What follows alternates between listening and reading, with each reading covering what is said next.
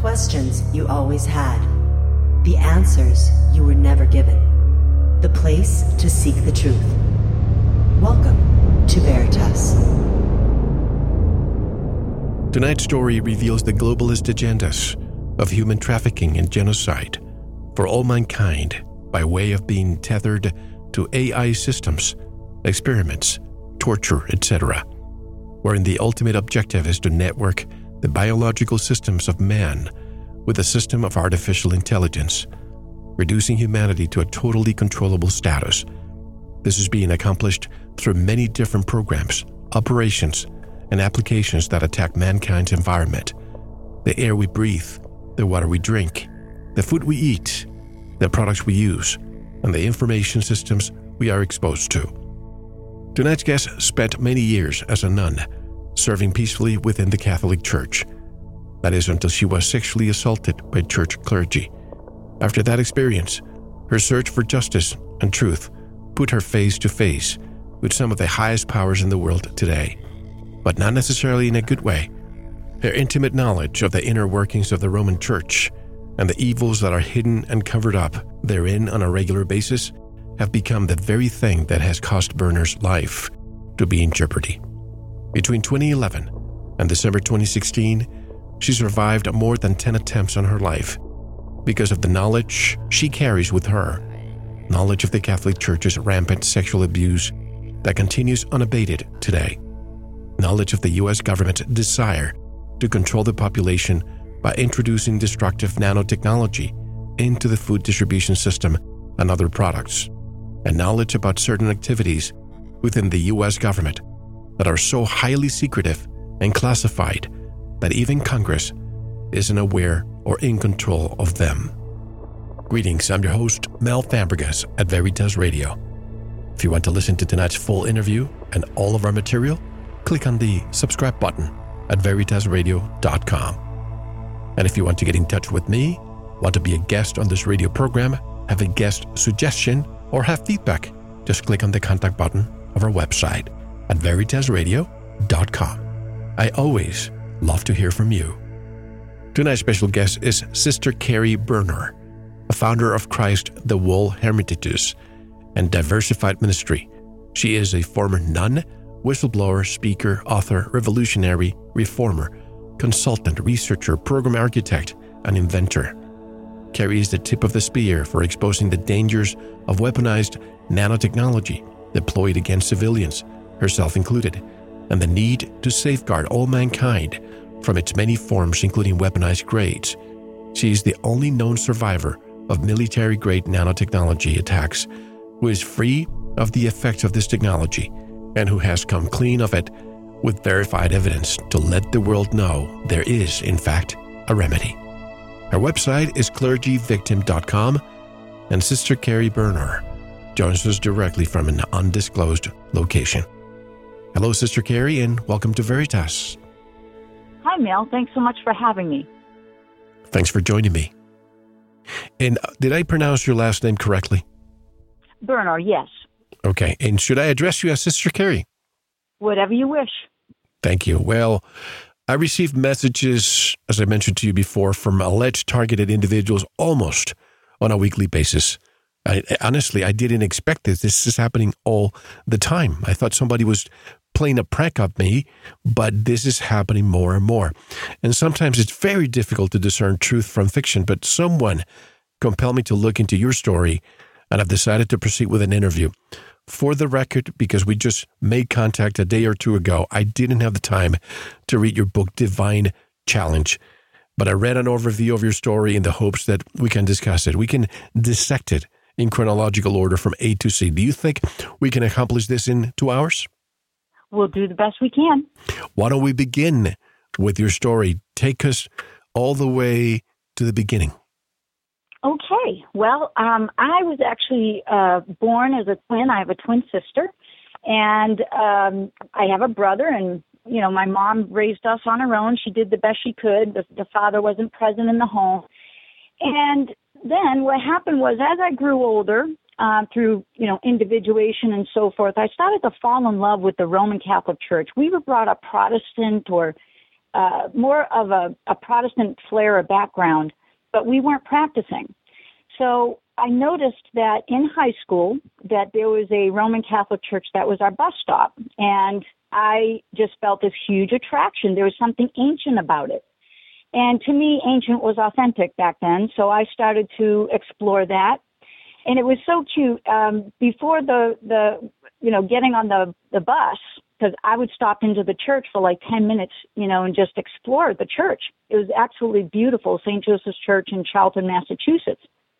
And I ran into the priest and said, I want to be Catholic. And he says, okay. I says, well, I want to be a nun. He says, well, yeah, you have to become Catholic first. And he thought that was funny.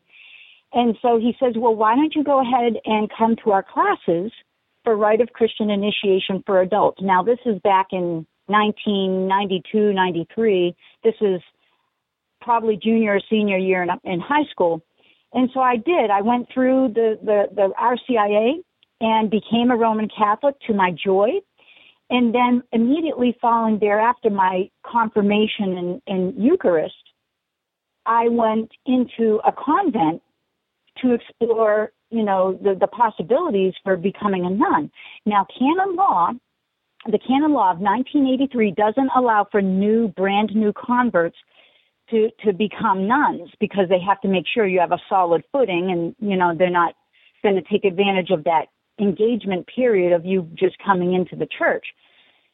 So my Mother Superior, Mother Teresa Benaway of MICM, Mancipia Immaculatis Cordis Mariae, she was basically a founder, one of the founders of St. Benedict Center in Still River, Massachusetts, one of the, ladies that took on the baton from Sister Goddard Catherine Clark and Father Leonard Feeney, very famous.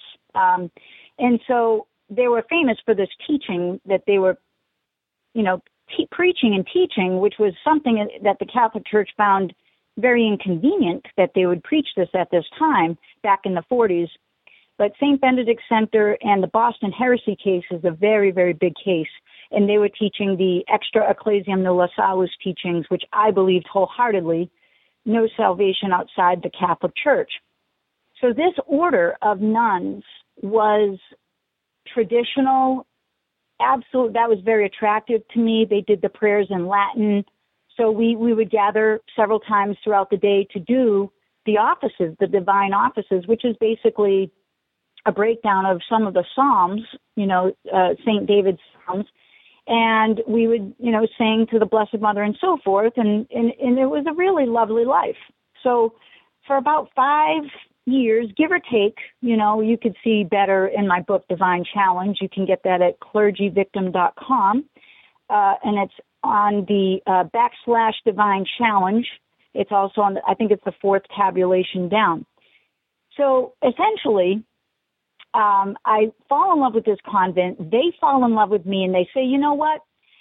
We know you have to wait 2 years in order to be a nun, canonically by canon law, but I was able to find a provision in the canon law where they could accept what they call an oblate to the community. So I became like a tertiary, which is it's like a lay chapter, let's say, or lay association to the order, St. Benedict's Center in Still River. Right away, I was able to enjoy that membership, and then I was received into the postulancy.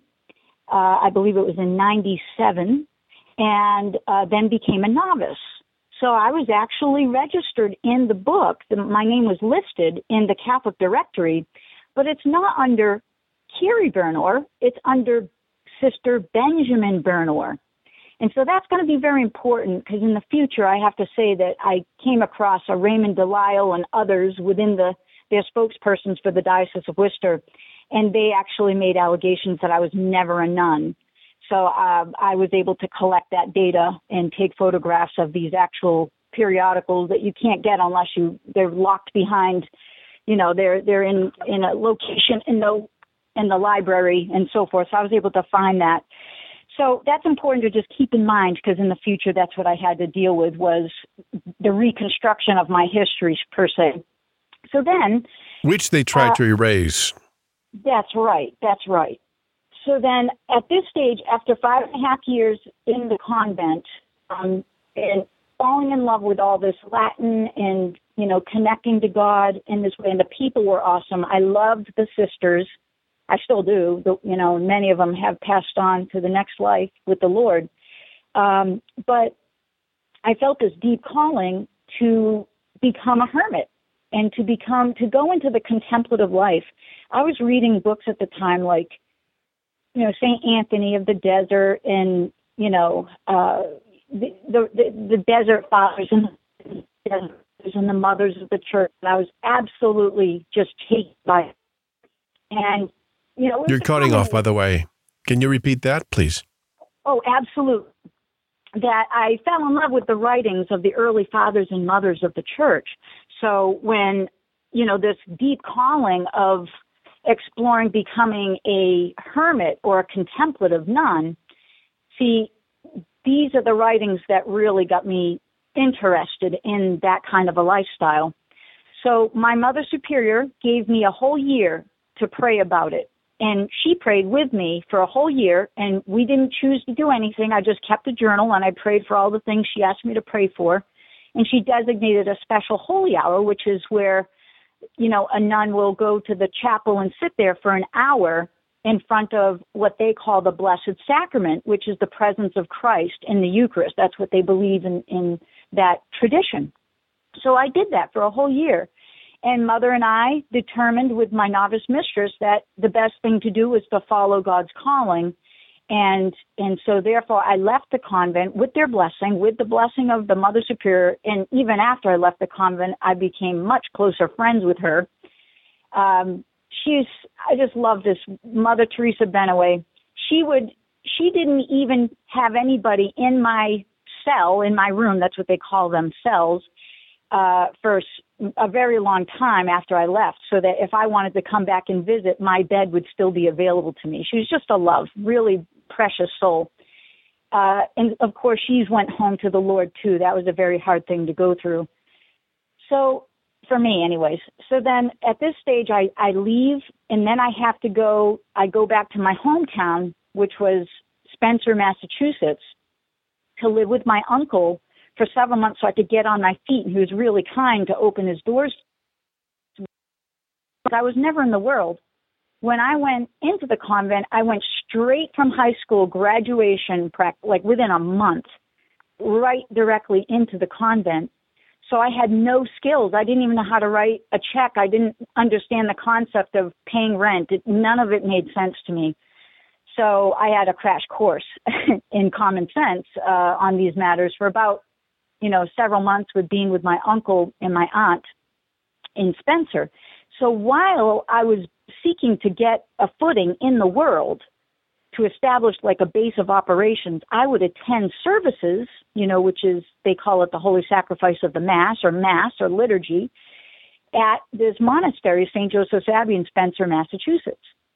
And I was there for about 8 months. And of course, I visited this monastery prior to having joined my convent, the convent I joined, St. Benedict Center. And at this point, I fell in love with the Abbey, but I knew way back when I visited them the first time, I was 15 years old, I knew that I'm a woman and these guys are all men and I can't join, but I was just flabbergasted as to how I could be so in love with a monastery. And I felt the wrong gender. I'm just like, how could this be? This monastery is so beautiful. But I was like, no, I have to follow through with God's calling. And then God later had me visit this monastery, and I fell in love with it all over again. So these monks at St. Joseph's Abbey opened their hearts to me. I was helping another elderly woman get use the facilities, and I ended up bumping into a monk. His name was Brother Philippe Macram. And this brother and I started to talk, and he says, are you the lady that prays in the side chapels? And I was so embarrassed because I was hoping no one would ever notice me because I was so quiet. And then Brother Philippe said, you've got to talk to this other monk. His name is Brother Patrick. And we became like this, just very close friends, and it was so wonderful. and camaraderie, and we studied the same things, and we opened each other's vistas, and it was just a really wonderful time. So within about 2.5 years of my time, being at St. Joseph's Abbey regularly, the monks started to open up possibilities to me and, said that essentially my calling deserves spiritual guidance, from a director, and specifically, from a Cistercian, because that was the particular spirituality that I embraced and was very attracted to. So I found in the writings of this saint, his name is Saint Aelred of Rievaulx, writings that would basically be, the following of a rule. They call it a horarium, and I'm doing the best I can to define terms, because I know that not everyone is a Catholic, so they may not understand this. So if you need clarification, feel free to let me know if I'm not making sense on something because of my cultural background. I grew up a Catholic, so I get it, but others may not, so thank you. Excellent. So I embraced this treatise, and it was written by St. Aelred of Rievaulx, and St. Aelred wrote for his sister a horarium, a daily schedule and praxis, her spiritual practice and what she had to do. And so I embraced that because he was Cistercian. His sister embraced a Cistercian spirituality. And so the monks, several monks, were in support of this, and they loved it to have this, this other, lay person in the side chapel praying. Brother Patrick told me on several occasions, you put in more time than we do in the chapel. I probably put in 8 hours a day. In the days I didn't have to work, I would go from the beginning at 2:30 in the morning, pray until 8 o'clock at night after Compline, because I was just absolutely in love with God and felt his presence really strong at this wall that separated the lay chapel from, the monks' chapel, which was the sanctuary area. And so I just, really, really just wanted to be a part of this experience in a way that would be fitting and proper in accordance with canon law. And so I explored with the bishop at the time, becoming a hermit nun under Canon 603, where there's a provision for hermit nuns who could embrace any particular spirituality, and they could, live close to a monastery or live on their own or live near a church, as long as they stayed close to the participating in the sacraments of the church. That was the goal, to have the hermit, close to a church family, which totally makes sense. So I enjoyed this relationship with the monks, and not all the monks were in favor of it. There was times that, I experienced strange behavior. To me, it was strange. Where I had the key, I was given the key by Brother Philippe, who alleged to have had permission from the abbot for me to have a key, because I was, there at the chapel, and they didn't have a bathroom, accompanying the side of the chapel. So this was, very inconvenient to have to get in the car and drive all the way down to the restaurant to use the ladies' room. And so the monks, in their generosity, and Brother Robert also gave me the key and said, just, if you need to use the ladies' room, just come up here to the guest house and go ahead and use the ladies' room.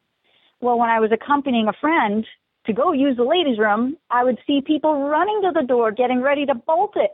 And I'm like, wait a minute, this isn't right. And because my friend, she really had to go to the bathroom badly at that time. So a letter went to the abbot. We explained what was going on, and the abbot, just basically said that it was a daunting task that these people had to go through, and he apologized for that.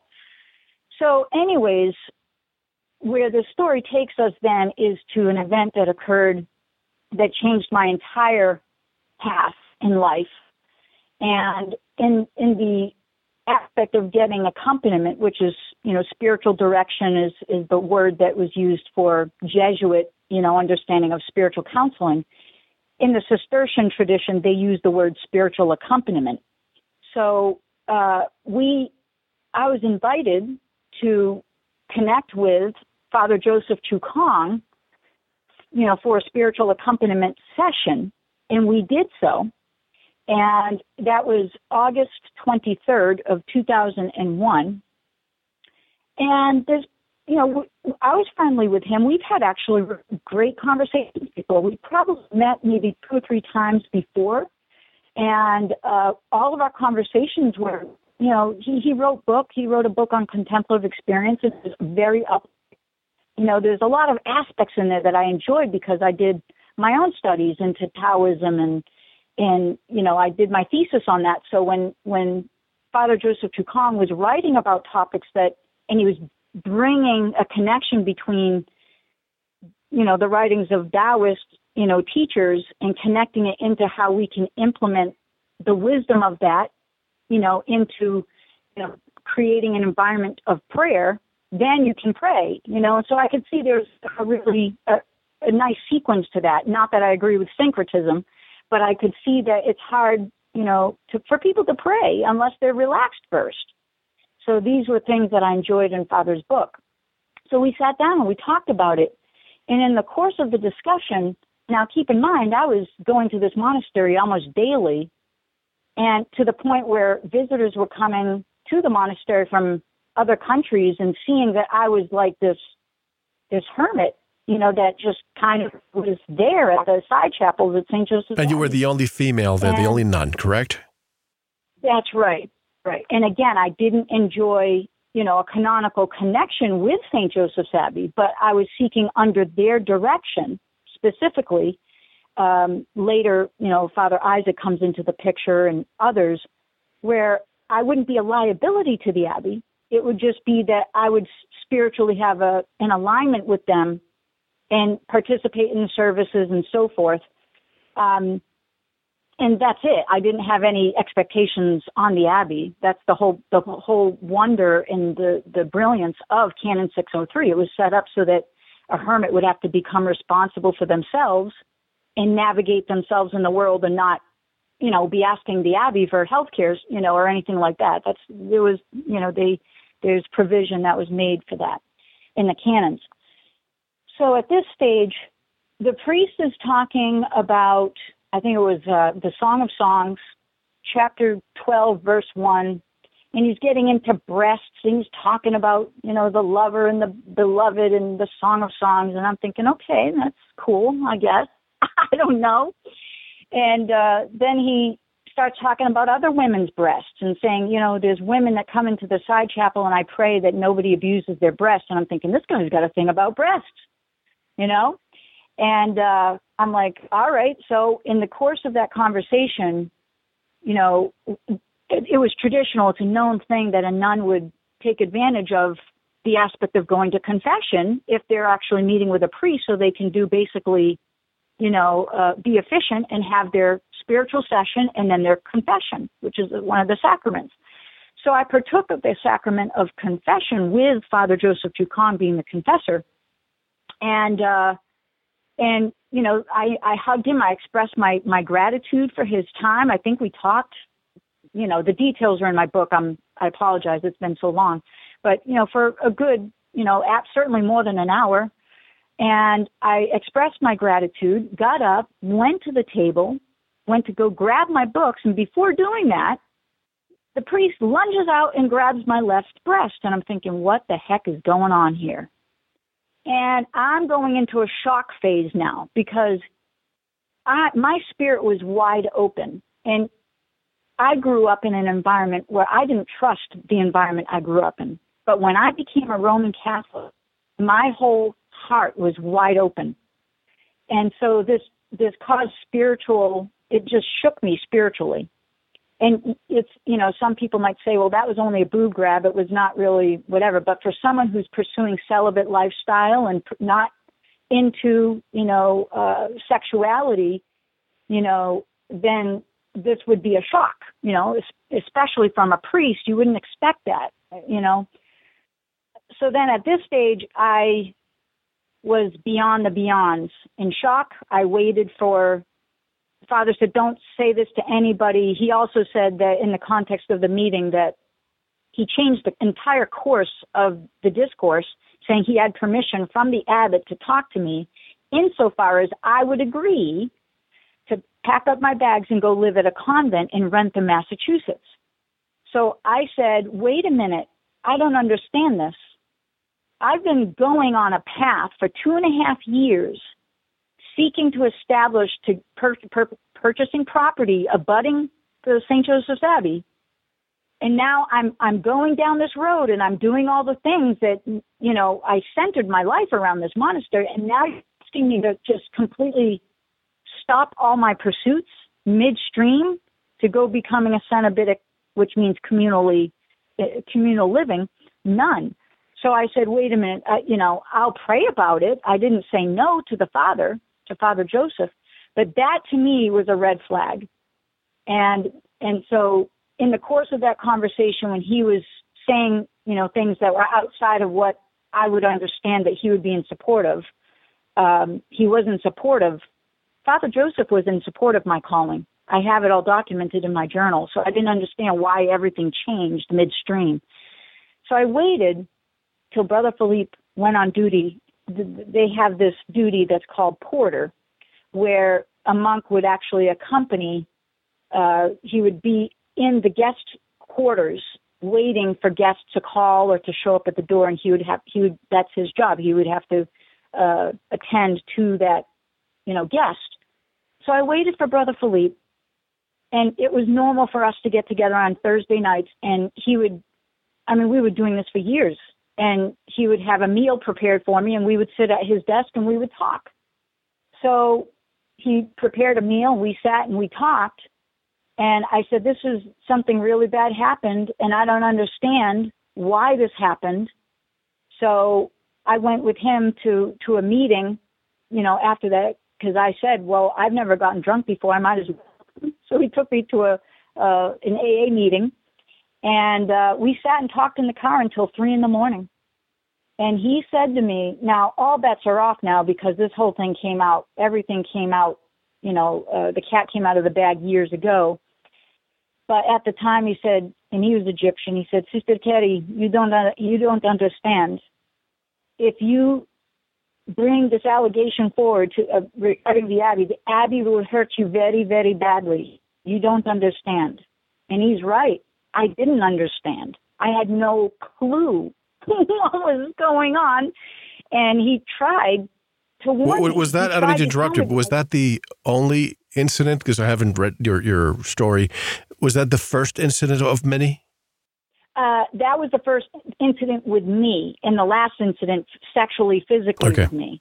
Then I came to learn of others and an onslaught of a huge number of other victims of this monastery where the perpetrators were literally practicing satanic witchcraft. Literally. I mean, I won't get into all the details, but, it was grotesque what was going on. And, serial offenders and going into this wasn't Father Trucon, but there was someone else that was there at the monastery, and he would use the confessional as a screen. Was the Archdiocese aware of this? Were they sanctioning these practices? Oh, well, see, there's always a public policy and there's a private policy, a secret but true policy. And so in the public view, no, they would not be in acquiescence, in agreement to these things, to this kind of modality, of using the confession as an intelligence way to gather intelligence. But when you look behind the scenes and see the number of victims that were involved with this, just this one priest alone, and I've got plenty of others, monks and priests, I mean, the stuff this guy was doing, he was finding out if people were damaged goods, and then he would come in the place of Christ, that's what they believe, which is a heresy, and, seek to heal or help be a healing presence to those who were abused by their grandfathers or, from their childhood. And these are vulnerable adults that had very not good self-esteem. So they would prey on the weak, is what you're saying? Absolutely. And it was systemic. It wasn't just one person. There was a list of them. And I only came to know about that after my situation ended up in the courts. Because I sought with every ounce of my being to resolve this privately. I went to, first I told Brother Philippe, and I said, okay, fine. I'll keep my mouth shut. I'll be quiet because I don't want anyone to kick me out of the monastery. I want to be here. I want to pray. And then here's the problem. About a month later, I went to St. Scholastica Priory in Petersham, Massachusetts, and talked with a Sister Miriam Malouf. And Sister said, oh, my God, this happened to someone else. And she didn't tell me the name of the victim, but later I came into contact with her. And she's allowed me to disclose her. She's Miriam Singleton. She's in my book, too. She's a courageous woman. And so when this happened to someone else and it was brought to the Abbey authorities' attention about over a decade prior to my situation happening, I realized, I was like, oh, no, I have to do something about this, and I don't want to lose the Abbey because it was the one place I felt unconditional love. So at this stage, that's when I said to Sister Miriam, let's see if we can resolve this privately in-house. So there was a priest that was visiting from St. Joseph's Abbey to St. Scholastica's Priory because, St. Joseph's Abbey was, generous with their priest and, having them assist with giving the nuns confessions, right? And the priest here was really a good guy. Father Simon, Raphael Simon, he's passed away. And Father Raphael, he's a convert from Judaism to Catholicism. He suggested that, why don't I bring this to the attention of Father Joseph and let's see if we can work this out and have Father Joseph ask the abbot to take him out of ministry so he's not alone with women. And so I said, that's a great idea. Let's do it. And I related all my message through to Sister Miriam and had her do the negotiations with this priest. So Father Joseph completely denied it the first time. Then when Sister Miriam brought up the other victim's name, he didn't deny it. He says, I'm sorry, I'll do better next time. And I said, that is not going to work for me. So then at that stage, I was cleaning churches at the time, and I went to St. Mary's Church in Southbridge. Father Peter Joyce was the one there.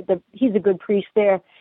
And I told him my story, and he says, it's going to be better for you in the long run to let this story out. And he called the district attorney's office. And as soon as he did that, I was involved in a criminal case where I was the witness for the Commonwealth of Massachusetts, and there's no way to get out of it. Once it's out there, it's out there. And, so Father Peter, he helped me to try to negotiate this thing privately with the Abbey before we went to those measures. And at that stage, that's when Father Isaac, who is heading the investigation in the Abbey on this issue, he was becoming absolutely vicious. I mean, we spoke for several hours. I kept journals about it. And then he would start to undermine my credibility when it was my desire to all I wanted was the priest to say, I'm sorry, to acknowledge what happened and say, okay, I don't need to be in ministry. I didn't want any money. I wasn't trying to do anything to expose anything at the time. I just wanted the right thing to be done, at least what I thought was the right thing at the time with my knowledge. So then, at this stage, Father calls the DA. Now I'm stuck. So I didn't want to do this. None of us wanted to do it. We ended up going to court. The entire case was botched. We had to change the trial date to accommodate having Father Peter Joyce come in as my testimonial witness to my character, because Father Isaac, who headed the investigation, had an equal platform. He had an even platform and was able to speak to the Father Joseph Chukong situation. And Father Joseph, of course, he could speak. And when we went to court, people could see this happening. My sister was there. Brenda was there. There was others that were there who watched this literally happen. Father Joseph and I looked at each other, and we both were saying to each other, I don't want to do this. And he was yelling at Father Isaac, I don't want to do this. But when he shuffled into that courtroom, he was either heavily drugged or I don't even know what happened to him. But none of us wanted to do this. You wanted to do this internally. You wanted to solve this within, quote unquote, the family, not bring the, quote unquote, dirty laundry out in public. Absolutely. Because my calling was to be a hermit. I didn't want my name plastered out there in my face. And, it was really crazy. It was when I was trying to explain my story in front of a jury, and they were looking at me like I was speaking Chinese. And I'm like, oh, no, this isn't good, because how can I instruct a jury? How can I there's no way. When you're in a courtroom, it's not a dialogue like this. They have, prescribed questions for you. In a certain way, they ask the questions. And so there's no way that you could just sit down and explain your story. So in a way that would educate the jury appropriately. So Father Joseph basically denies this ever happened. He says, not at all, not at all, not at all, when, Anthony Murata, the Commonwealth attorney, asked him if he had touched my breast. And he said, not at all, not at all. I had already, the other victim reached out to Abbot Damien Carr, begging him to not let my case go to trial, to see what we could all do to resolve this in-house. And he never responded to her. He didn't respond to her. We sent it to the Bishop of Worcester, and he didn't respond. And it was just like on and on and on. You do the best you can. I went all the way to the Apostolic Nuncio, Brother Alphonsus Maria, a friend of mine, who is a monk at St. Benedict's Abbey in Still River, Massachusetts, precious soul. He reached out to Gabriel Montalvo, and Gabriel Montalvo just said, have her exhaust all her administrative remedies. But he couldn't do anything to help, which was astounding to me. Then I went to Mitchell Garabedian and talked to him. And this was after I lost, because, of course, the verdict came down, freeing Father from this allegation, that, he's not guilty. And I couldn't believe it, not guilty verdict. So that crushed me, because at this time, I was honest under oath. I was not lying. Even if things would damage me, I was honest about it. Because when the Abbey, when they served me with a document called an order of no trespass, which is similar to a restraining order. And the funny thing is, it's actually under a different code in the law. It's for tenants and so forth. But somehow, it applied to me, at least so it seems. And I would go to my beloved area within the chapel at the wall, but I would dress up in disguises when they put this order on me. I didn't agree with it. There's a teaching by St. Thomas Aquinas in law where if it's not, if it's not a true law, then it's not a law that has to be followed, if it's not a law that's basically derived from God. So I'm like, how could it be that they would kick me out of God's house? See, I wasn't looking at this as a corporation. I was looking at this as totally, purely spiritual. I was in my 20s and completely naive.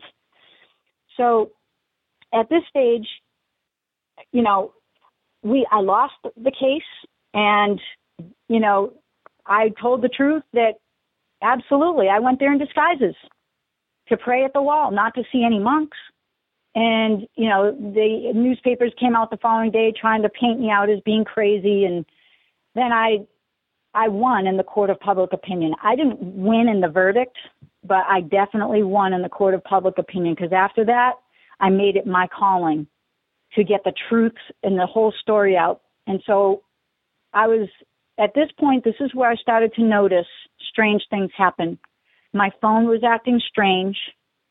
I went to the police, to Trooper Ryan, and told him, this was the same detective that I gave my police report to, and I told him there were strange things happening and I wanted it to be looked into, and he treated me completely different. Then I went to almost other as if he was talked to? Exactly. Because he's a nice guy. He's a wonderful, nice guy, so I couldn't understand how his attitude would change towards me. And by the way, he called me. I don't mean to interrupt you. I apologize, but just to plant the seed here, because when I started reading your story, there are two incredible things happening here. First of all, you have the clergy part and you have the government part. And this is the first time where I've seen a story that combines both. First, you have the Catholic Church protecting itself, and it's using now the resources of the federal government who gets involved, and then that's what the next part of your story will be. But am I on the right track here? Absolutely. Okay, please proceed. Sorry. Absolutely. No, please do. Absolutely interject. So then, at this stage in the game, strange behaviors. So that's when I became really concerned. I'm like, I think I'm in over my head here. And I was working with a friend of mine named Mary T. Jean. She headed a website called theworcestervoice.com.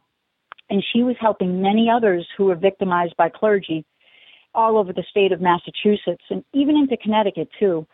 And so I worked with her for a period of about, I'd say maybe 6 or 7 years, on and off, donating my time and so forth. And I learned a lot in those 7 years. First of all, I really recognized I went up against Anthony Marotta and filled out, a complaint against his bar card and basically showed how my case was botched by design. And I even spoke with professors in universities, and they even said, I'm off the record, but I'm going to give you this one. And they give me little clues just to add it in to the complaint. He said, nothing's going to happen of it, but you might as well get it on the record. So when I realized my case was used as the poster child for those who would go against St. Joseph's Abbey. They will be humiliated to no end. And I know it wasn't easy for their side either. If they had better management, none of this would have ever happened, But also there's a reason the Lord allowed it to happen, because there's something much deeper. And this was only the tip of the iceberg. This boob grab situation with me was only the tip of the iceberg. And so we'll be unfolding and unpacking that too. So at this stage, now I'm concerned.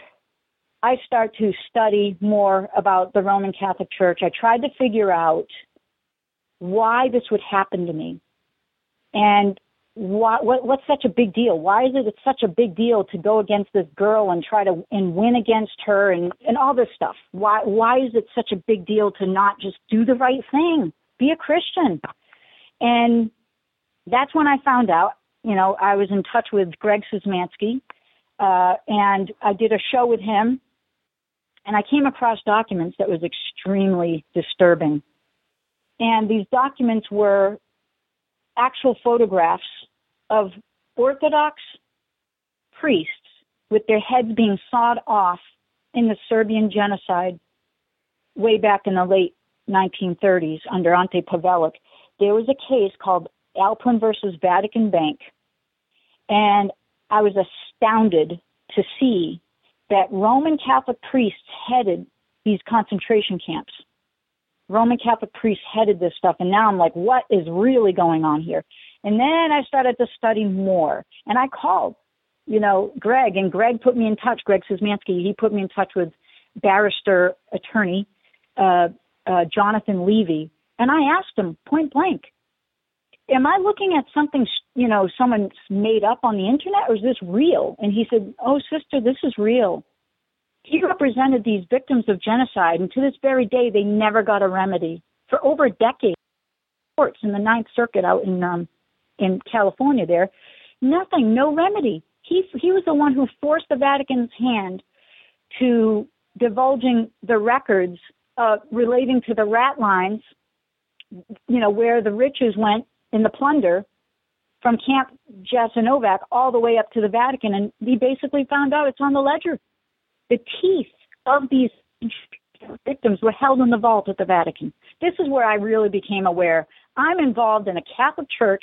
I'm involved in something that is not what I originally intended to convert to. Did you say the teeth of these Orthodox priests that had their heads cut off were inside of the vault of the Vatican?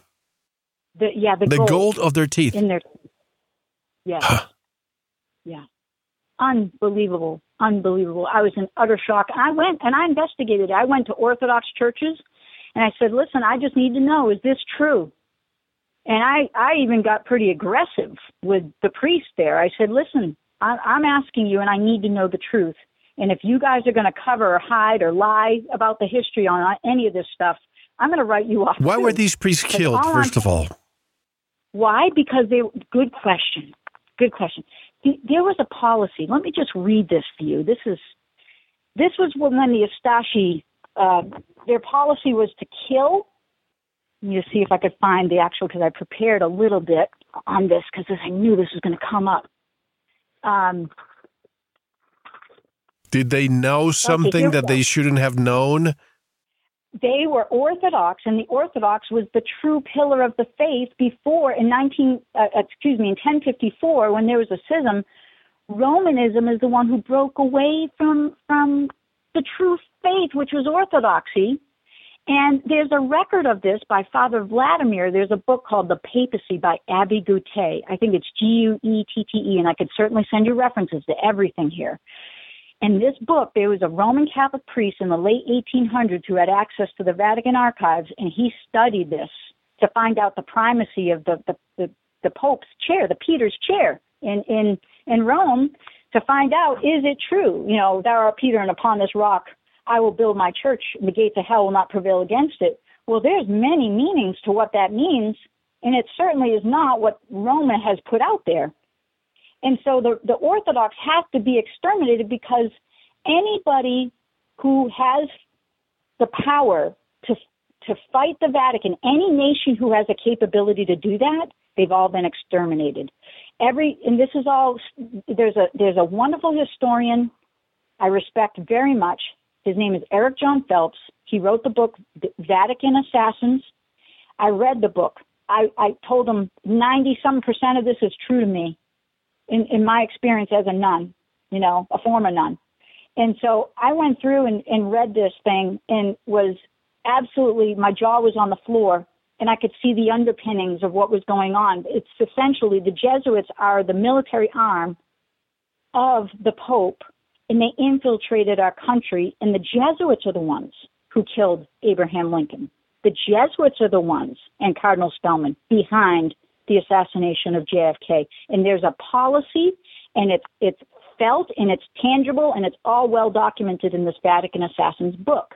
Then I pull the history from all this stuff and take the wide brush marks from that, and then tidy it up and bring it into what's happening to us militarily right now. Are you saying, Sister, that the Catholic Church has been infiltrated, and case in point, we have the new Pope who happens to be the first Jesuit Pope? Am I correct? Absolutely. And the Catholic Church has been infiltrated. You know, there's an excellent book, Malachi Martin, Windswept House. He is a Jesuit priest who completely blows this wide open. Very familiar with Father Malachi Martin. Powerful, powerful. He talks about how Lucifer is the one that is in control of the Vatican.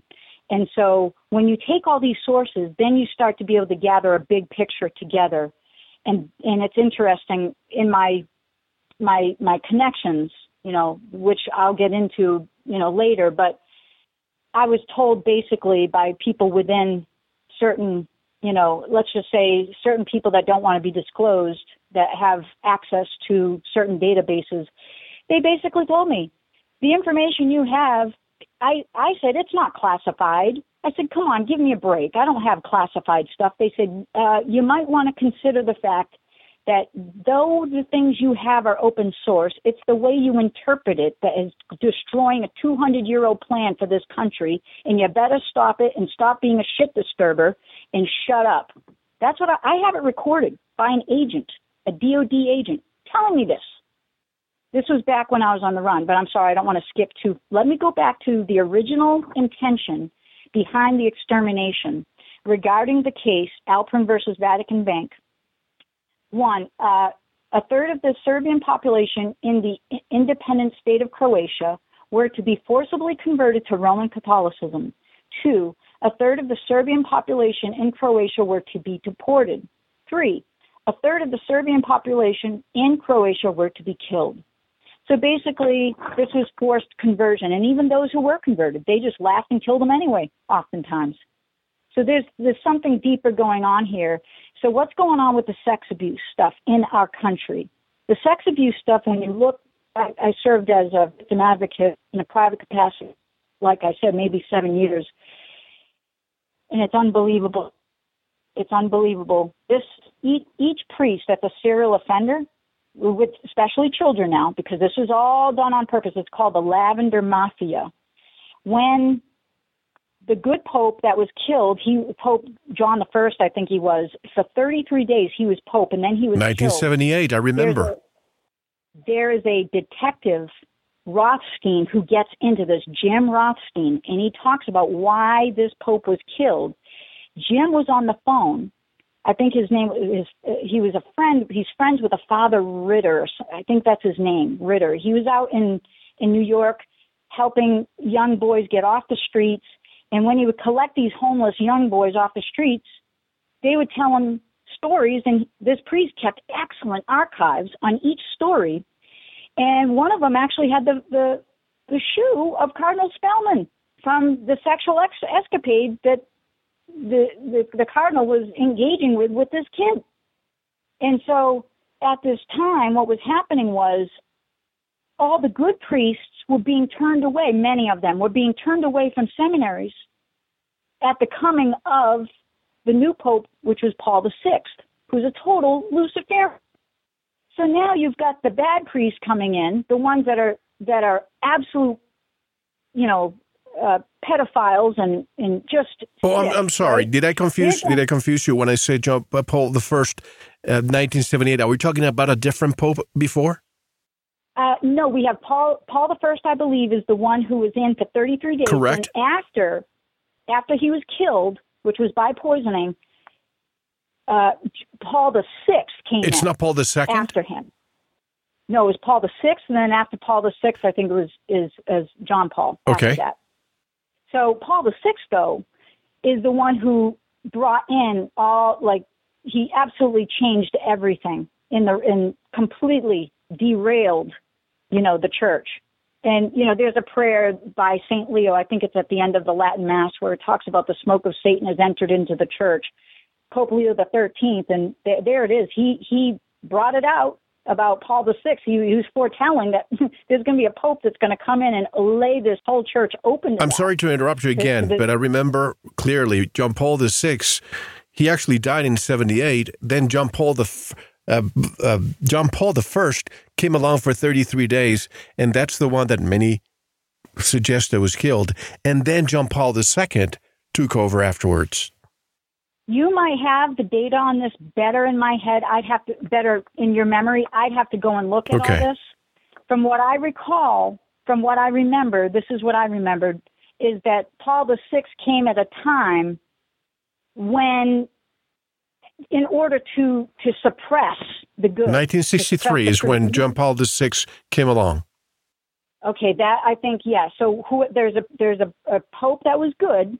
He was killed, and then after the good pope was killed, then this other Paul VI came into play, and completely destroyed basically the politics as to how the Vatican operated. It really gave way to the sicknesses that we're talking about today. So at this point, with Paul VI, being connected, he was a Freemason, he was a Luciferian, and all of this. There was an intention to get the priests to literally infect these kids with, when someone's being sexually abused, what happens is they go through a trauma, and this trauma, most of the time the kids relate to their abusers, and, you stick a gun in their hand when they're of military age, now you're in good shape. Now these kids are ready to go, and they're being primed for policies that are very, very deep things are happening here. So let's go back to this just to solidify what we're saying. It was proven that the Vatican and the Jesuits were behind the wholesale slaughter of a people. It was proven also in the Vatican Assassins that the Bolshevik Revolution was also the wholesale slaughter of a nation of people who would be capable of resisting the Vatican. And so that's where we're going with this. Then years later, in America, we have Kay Griggs. And Kay Griggs, who's married to one of the Illuminati insiders, top intelligence and so forth, she exposed that the Jesuits took over our armed forces. And this is all going around the same time. So the sex abuse of the priests, when one priest, I think the estimated amount of kids that they would get is like 200 to 300 each priest. Now those kids all grow up. That's why they called it the Lavender Mafia. Because now you've got an age of people that are growing up in extreme pain, and then you can get them ready to go. And they're not in a very good situation at all. It's unbelievable how they've broken the minds of the people through this. This was all intention. The fall of an empire happens with this sort of stuff, and the Roman Church knows it, and they did it to us in America on purpose. This is all by design. There's many books on this, and so I can definitely, and I'll be more than happy to supply you with, Catholic and non-Catholic writers. Quick parenthesis, going back to John Paul I, 1978, before John Paul II. That is the one that lasted 33 days, and some speculate that he was poisoned. Do you know why? The reason why he was being poisoned, from what I understand through Jim Rothstein, is that John Paul I was going to have Jim Rothstein and Father Ritter expose the pedophile ring in New York and with Spellman. Thank you for getting back to that. Thank you. So that's why. And the phone wasn't, it was tapped, obviously. So when the Pope called the priest, Father Ritter, and said, it's okay, you don't have to do parish work. I'm going to give you this assignment and go for it, get it done, and expose this Spellman, that he was toast. It was over. And wasn't it interesting that then John Paul II came along, and he and Ronald Reagan were shot very close, at a time that was very close, and they also died at a time that it was very close. Do you know why he was really shot? John Paul II. I don't know about that. I don't know about as far as the connection between. I do know there is something interesting in our history that, Morse code, like Samuel Morse, way back, basically said we as a country, America, are not going to recognize Vatican diplomatic relations to America. We're not going to do it. It's interesting that when Reagan came along, after I don't know how many years it was, but Reagan comes along and he opens up diplomatic relations to the Vatican. 1980 to 88. Yeah. Yeah, so that's interesting because oftentimes when you look into Tom Doyle, Father Tom Doyle, he talks about, he's a canon lawyer, and tremendous resource went to study all the clergy abuse stuff.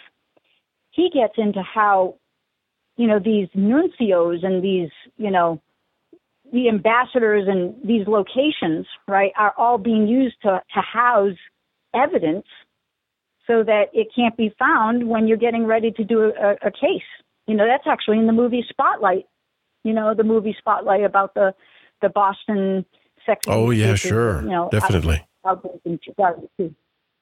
So that's some powerful stuff, too. So then, at this stage, I was, going back just to give a big picture of this, because I wanted to give a little history to show that, okay, if it's happened in the past, we need to be paying attention about our future. And America obviously is in the crosshairs of somebody. And so, and it's my complete belief that America's in the crosshairs of the Jesuits. I don't believe there would be something on the book called the Logan Act if there wasn't a concern about this at one time. So now we go back to the case. I lost the case, won the court of public opinion. I started to launch this website. I started to go to newspapers. David Dorr of the Spencer New Leader sat down. He wanted to interview me. Every move I made, they already had a counter move, and they would do it before I could even execute on anything. So I knew I was being followed. And then David Dorr, when I set up the conference with him to have an interview, he said, he called me within 20 minutes of within an hour and a half of my dropping paperwork at the Spencer New Leader, which is a newspaper. I dropped paperwork as soon as I got back from the district attorney's office because I didn't know if any of my faxes would ever go through. So I dropped the packages there. And David called me and said, I'm just curious, did you call anybody, after we set up a conference? Because we had just set up a time. And he asked me, when we were face to face, he said, I'm really concerned about you. And I said, oh, come on now. Everything's okay. And so we met, we got face to face together, and I had my sister and friends present. And he said, I just have to ask you, did you talk to anybody within an hour and a half of us setting a meeting, or 20 minutes of setting the meeting? I'm sorry, my details are off because it's so long ago.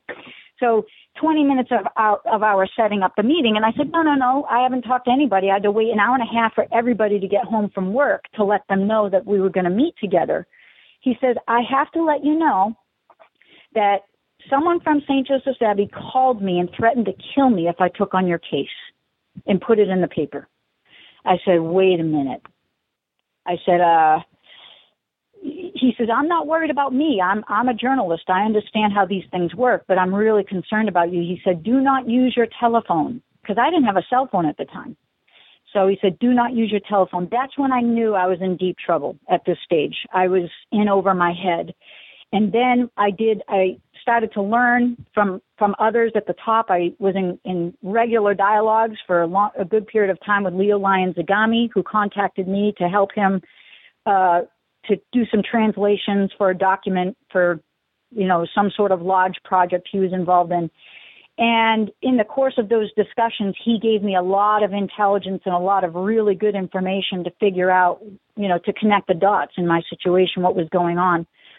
And so then at this stage, I get on the radio with Greg Szymanski, and I expose my story for the first time. And within less than 2 days, the Diocese of Worcester called me up and said, we need to talk, let's get together. And I couldn't understand. I sent them letters. I tried to resolve with them privately. I tried sending emails. They wouldn't respond to me.